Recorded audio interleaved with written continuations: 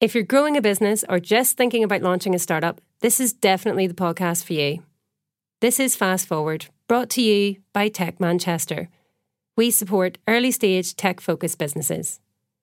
Each week, we'll dive into the issues that we know keep entrepreneurs awake at night. We'll chat to experts who'll share their tips and advice on how to handle everything from raising finance, making your first hire, to getting your company noticed on social media or in the press. Running a business is a roller coaster. It's exhilarating, but it's pretty damn scary at times too. We're here to help you get your business off the ground and hopefully get a better night's sleep. It's hosted by me, Patricia Keating, Executive Director at Tech Manchester. Standing in a tin shed, waiting for the van to come. Old friend, have you seen where my golden tickets been?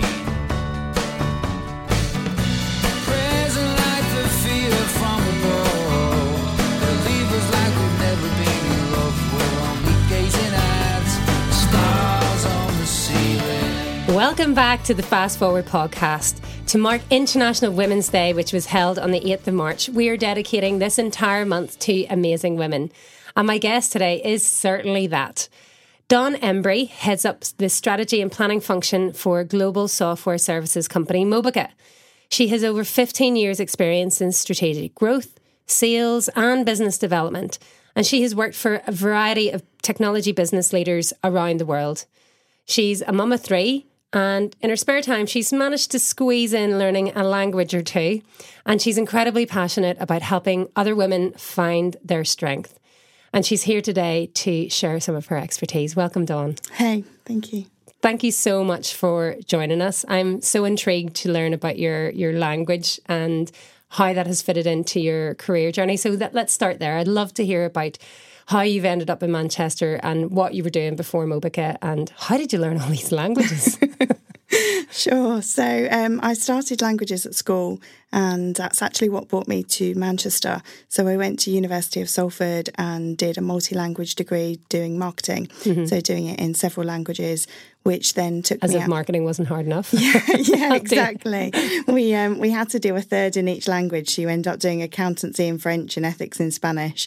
So it was a great degree, and actually took me to different countries. So I ended up working for Alcatel in France and working for a tech company in Spain, which is where I really got the, I guess, the bite for tech. So I started it at university, came out, and then started working for a relatively small, mature startup, if you like, in technology in Yorkshire. Mm-hmm. And from there have gone from tech company to tech company, typically working in different countries.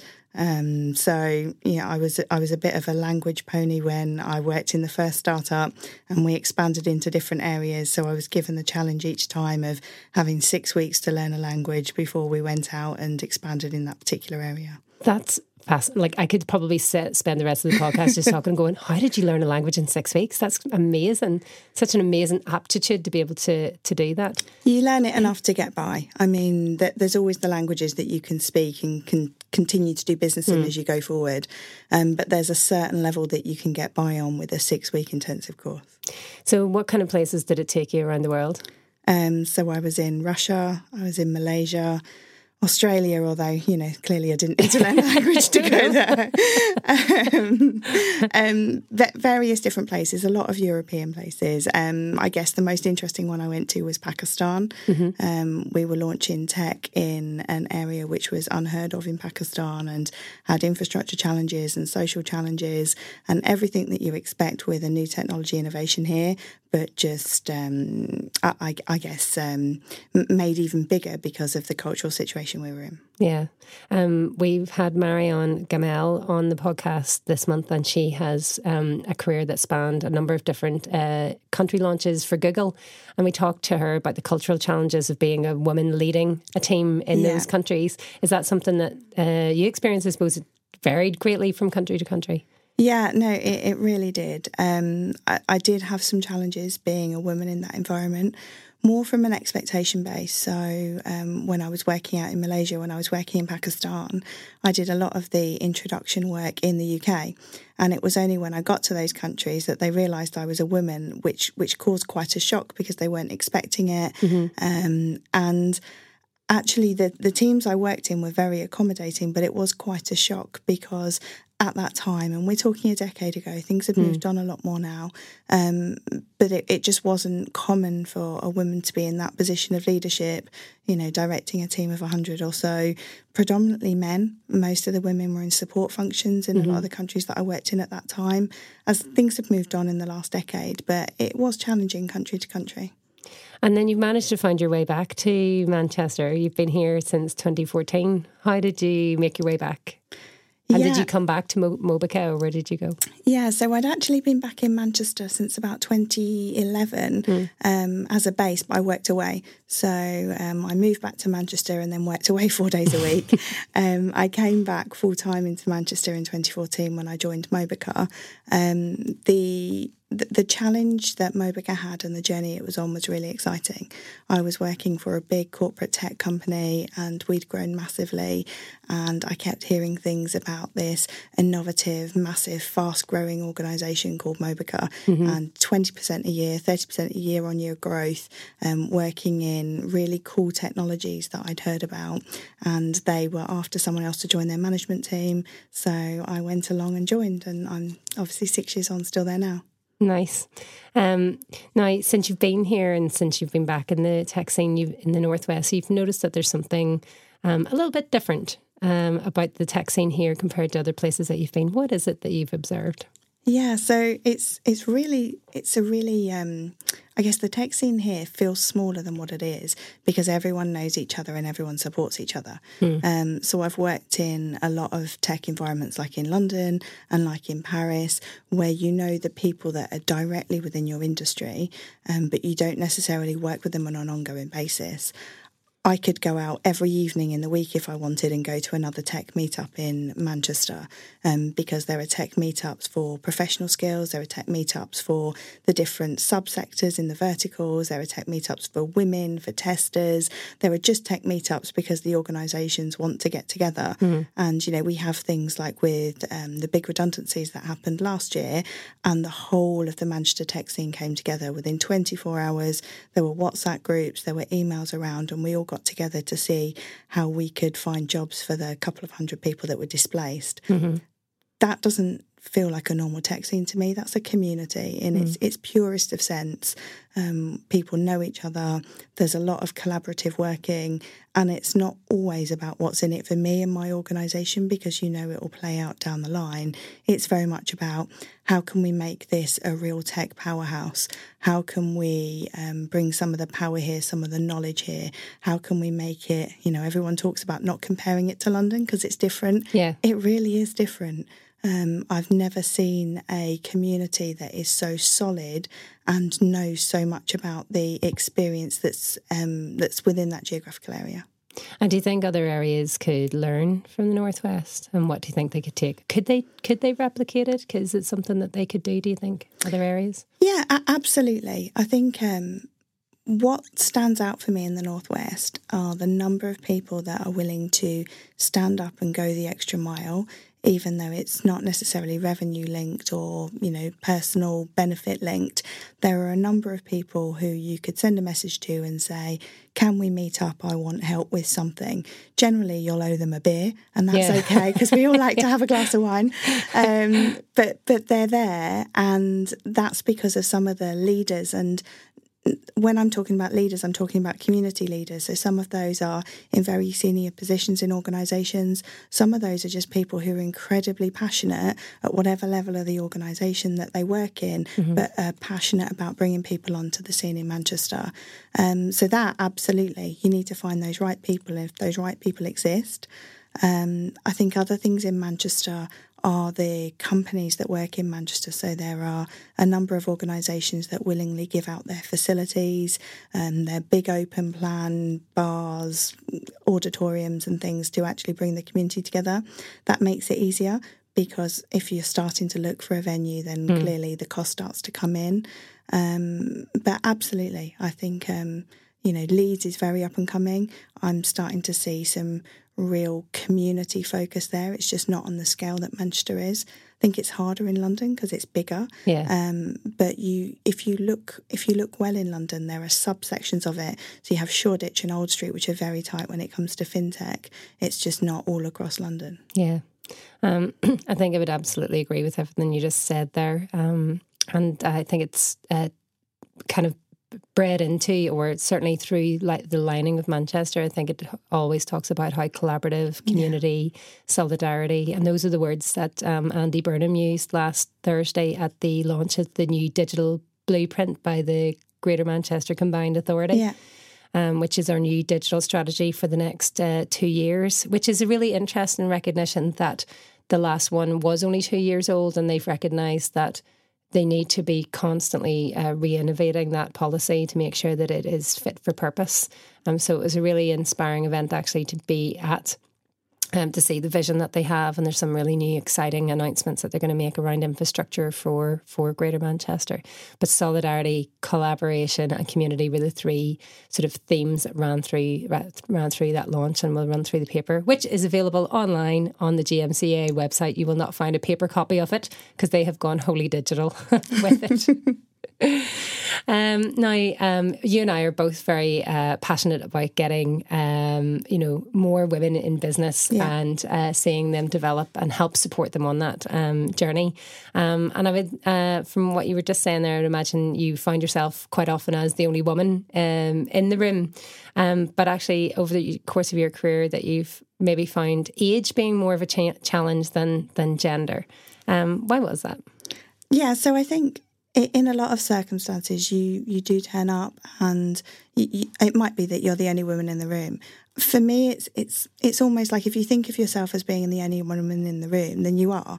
Actually, you're in the room because you deserve to be in the room, because you've got something to add. So really, you're a person in the room.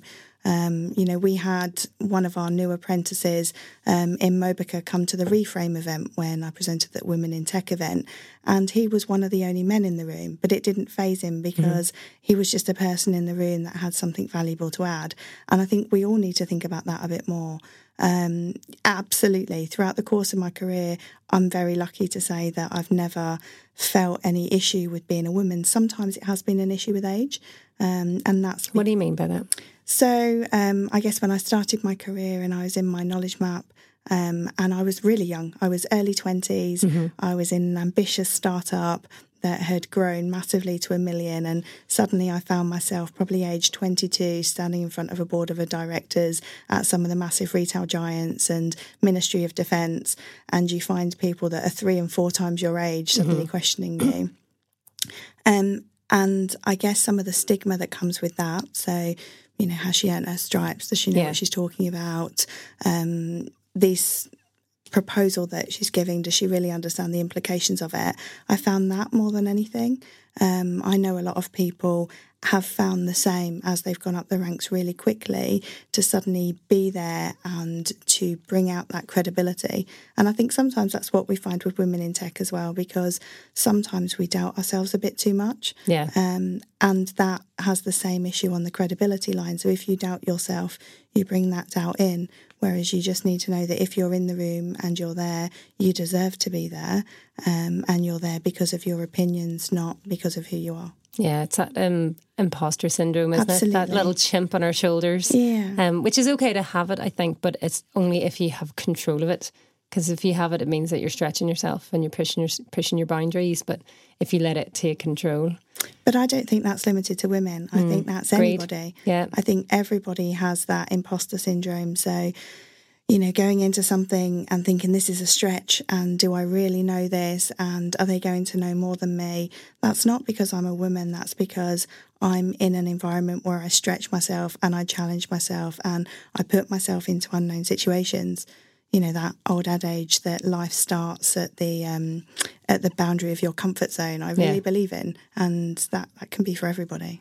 Do you have any tips for anyone that maybe struggles with that, to how to overcome it or how to deal with that and harness it, I suppose? Sure. So I do think it's about harnessing it. I don't think you ever overcome it. And if you have overcome it and feel comfortable in every room, then you're probably not in the right rooms. Go into bigger rooms. Yeah, absolutely. I think if you feel comfortable all the time, then you're probably not giving yourself the opportunity to grow. And growing is uncomfortable. You know, you have growing pains and it's uncomfortable, but just embrace that. You know, feel the fear and do it anyway. What's the worst that's going to happen? Exactly. What's the worst that's going to happen? Feel the fear and do it anyway. Know that you've got just as much right to be there as anyone else. Do your homework, do your prep, and just be honest to yourself. Yeah.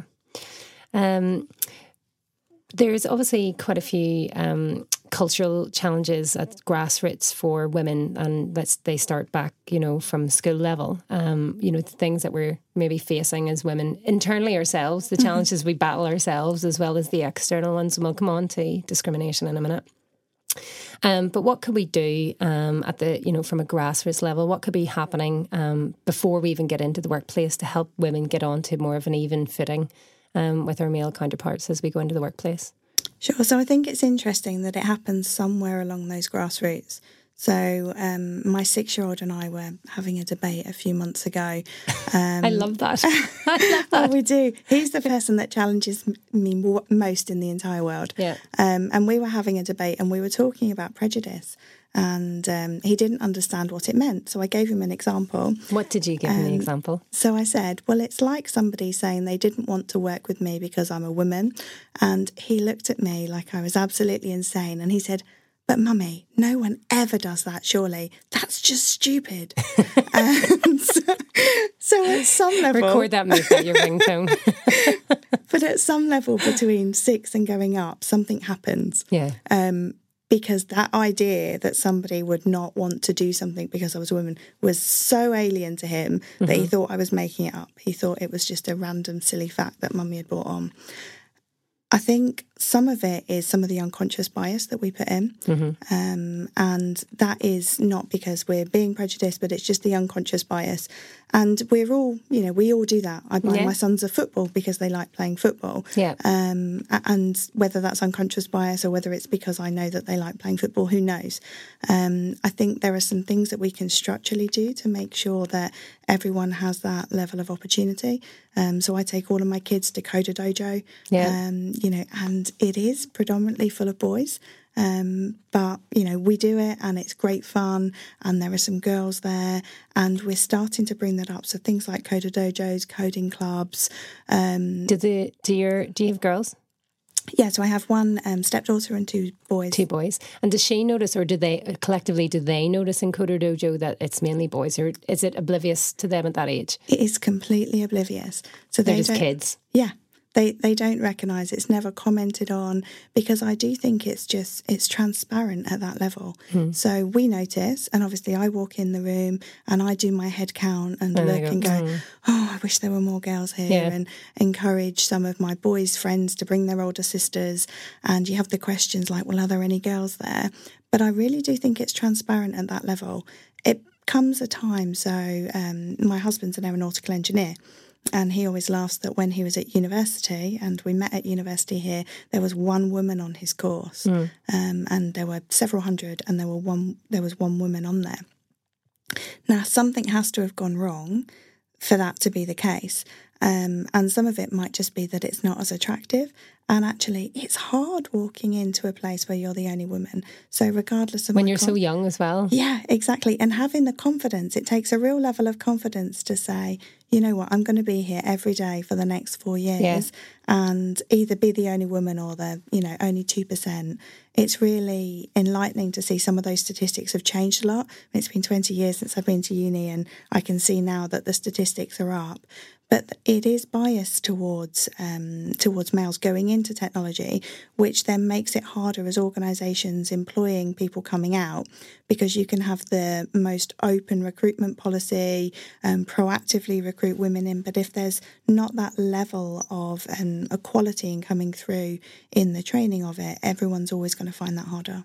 Yeah, and I think that's echoed in the statistics, because I think half the women in tech, unfortunately, have said that they've experienced some kind of gender bias working in technology, which is part of our challenge, is that it's not just about getting more women into tech, it's keeping the ones that are there and making sure that they feel welcome and included. What can be done about things like that? So I think, and it's disheartening to see those statistics coming up again and again. I think in many organisations that doesn't exist. And I do wonder whether there's a bias with the type of organisations that happens in, because I look at the organisations that I've worked with and I've worked for, and you really don't see that. As I say, it takes a certain level of confidence when there's always a lower number. I think as women in tech, as a movement, as a solidarity, there's always room to share the stage. You know, if you look at the Sheryl Sandberg stuff, there's always room to share the stage. And one of the things I like most in Manchester is the thing I hear most is, what can I do to help? Yeah. And it doesn't matter what job role those people are doing. It's always, what can I do to help? How can I help boost you? What knowledge do you need? And I think we just need to keep doing that. Yeah. And there will be other biases that we're not putting into the spotlight as we are with women in tech, that are having an equally difficult time. And so I almost see it as like women and gender is the easy conversation, isn't absolutely. it? It's the one that's easier. Who's to say that I'm not discriminated against because I'm 5'2"? And so actually, you know what? In an event, I could be getting discriminated against because I'm nearly 6 foot.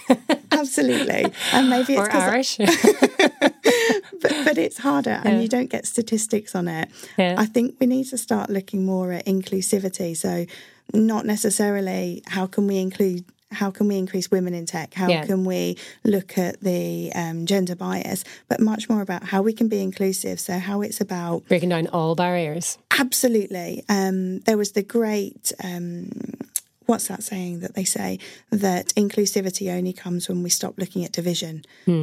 So when we start going, it's all about inclusivity, no matter who, what, when, where you've come from, who you are, what you believe in, actually it's open doors. That's when I think we'll get progress. Well, I think you've just nailed it on the head, haven't you? It's like we're intersectional, we're more than one thing. Absolutely. Yeah. Now, you've been fortunate enough to work for a company that does provide and values flexible working.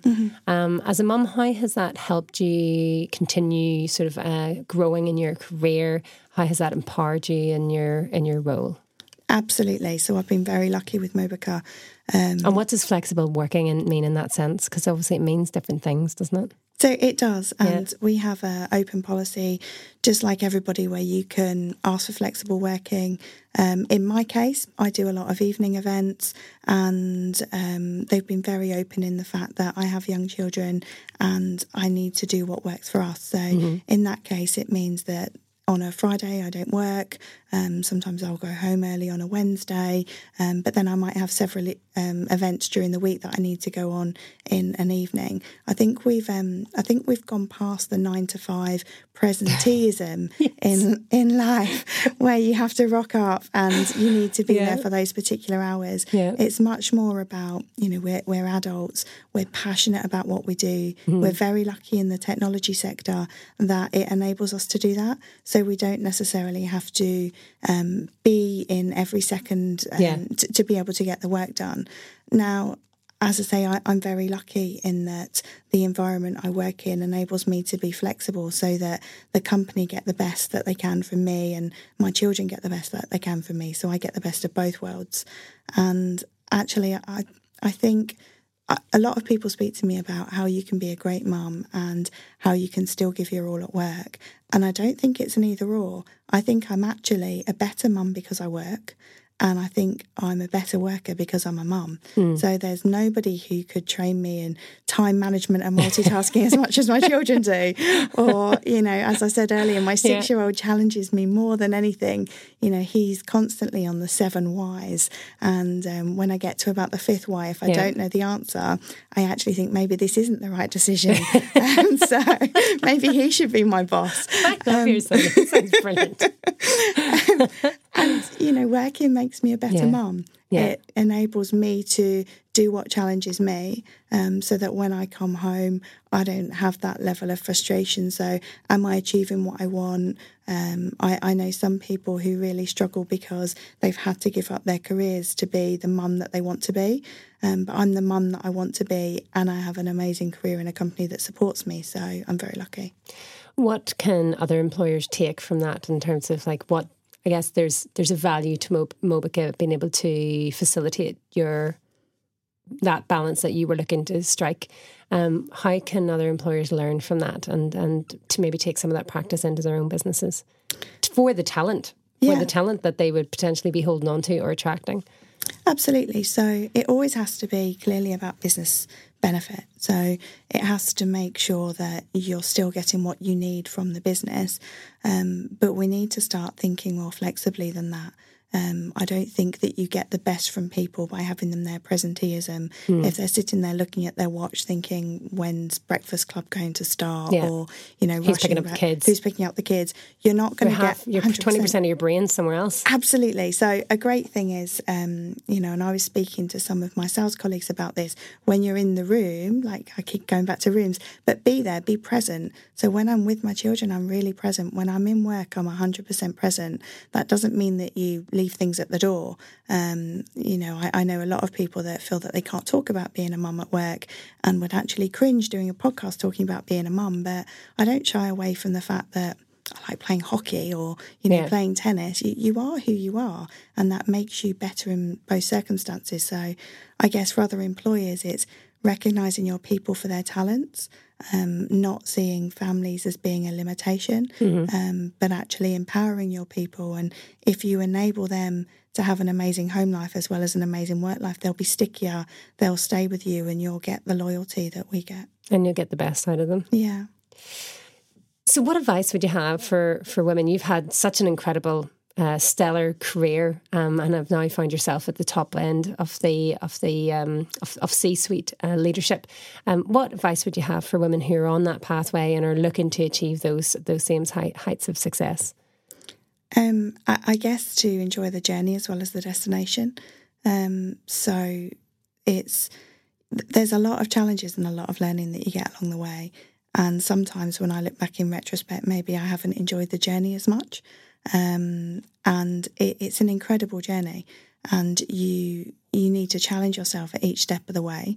And by challenging yourself, you'll end up there, because you get a seat at the table by being passionate and by demonstrating success and bravery and strategy and how you go about things, and really, I guess, getting stuck in. And if you're constantly focused on where you're going to, you won't enjoy it enough. You won't get stuck in enough. So you might not actually get there. So don't get focused on can you get there. Some people I did some mentoring for were very much focused on, well, what if I can't get there? What if there's a glass ceiling and I can't get above? And, everyone in my organisation above a certain level is male, and everyone above my organisation knows such and such. And there was a reason for why all of these glass ceilings existed. And I think, were they putting them in place themselves? Exactly. So that's my issue, is that actually I've never noticed a glass ceiling, but maybe that's because I've blasted through it because I refuse to believe that they exist. And if you focus on what's stopping you get there, then you won't ever get there. So the saying, if you believe it possible or believe it impossible, you're probably right. Yeah. So if you think that you can't get there, there's a good chance you won't ever get there, and you'll stay at the position that you think you can get to. But if you just plough on, if you focus on what you're doing right now and be amazing at it, and then look at what else can I do, you'll suddenly find yourself sitting at a table going, wow, what an incredible journey. Yeah, it's the steps. It's the little steps, isn't it? Marginal gains, I think they talk about Absolutely. It in British cycling, don't they? And then what kind of things, when you're at the table, I guess we both are now to some extent in terms of being there and taking that seat. What can we do to help others come behind us? What kind of things do you do? So I think it's about supporting people. It's about listening. I don't think it's necessarily about just supporting women. I think it's about supporting people that are early in their career or stuck in their career, being a sounding board, whether that's formal mentoring or whether that's just sitting there and being that sounding board, so people can say, this might be a stupid question, but, and at some point they stop saying this might be a stupid question, but they start saying, I have a question. Because if you validate people's questions and you listen to them enough, then they start realising that there aren't any stupid questions. Or, you know, when people start with, this might be a stupid idea, but it's because they've not had enough ideas. So you need to be that person that they can practice and role play their stupid ideas or stupid questions with, so that eventually they stop being downplayed and they start just being another idea. Because I don't think we're going to get the innovation that we need within the tech sector if actually some of the wackiest ideas aren't ever spoken about. Some of the wackiest ideas that we've got have created the most amazing innovations that no one would have ever thought of, but we have them now because someone was brave enough to say, hey, I've got an idea which is completely different to anything you guys have ever thought about before. So we need to be encouraging that. And a lot of that comes from people that are from different backgrounds. So we're seeing a lot of lateral hires, a lot of retrains into the tech sector. I'm really excited about that. You know, a lot of people coming back to work after maternity leave, joining the tech sector, having not worked in it before. I think they're going to have some of the most golden ideas because they don't come with the learned knowledge that we have. So as long as they have the confidence to express those, then the world's our oyster. Yeah, it goes back to helping them build that confidence, isn't it? And smashing down those barriers. I have really enjoyed listening to your story today, Dawn, and thank you so much for sharing your advice and the challenges that you faced along your own journey. I'm sure there are many people who are on that C-suite journey who will hopefully get a better night's sleep. Thank you. It's been great to be here.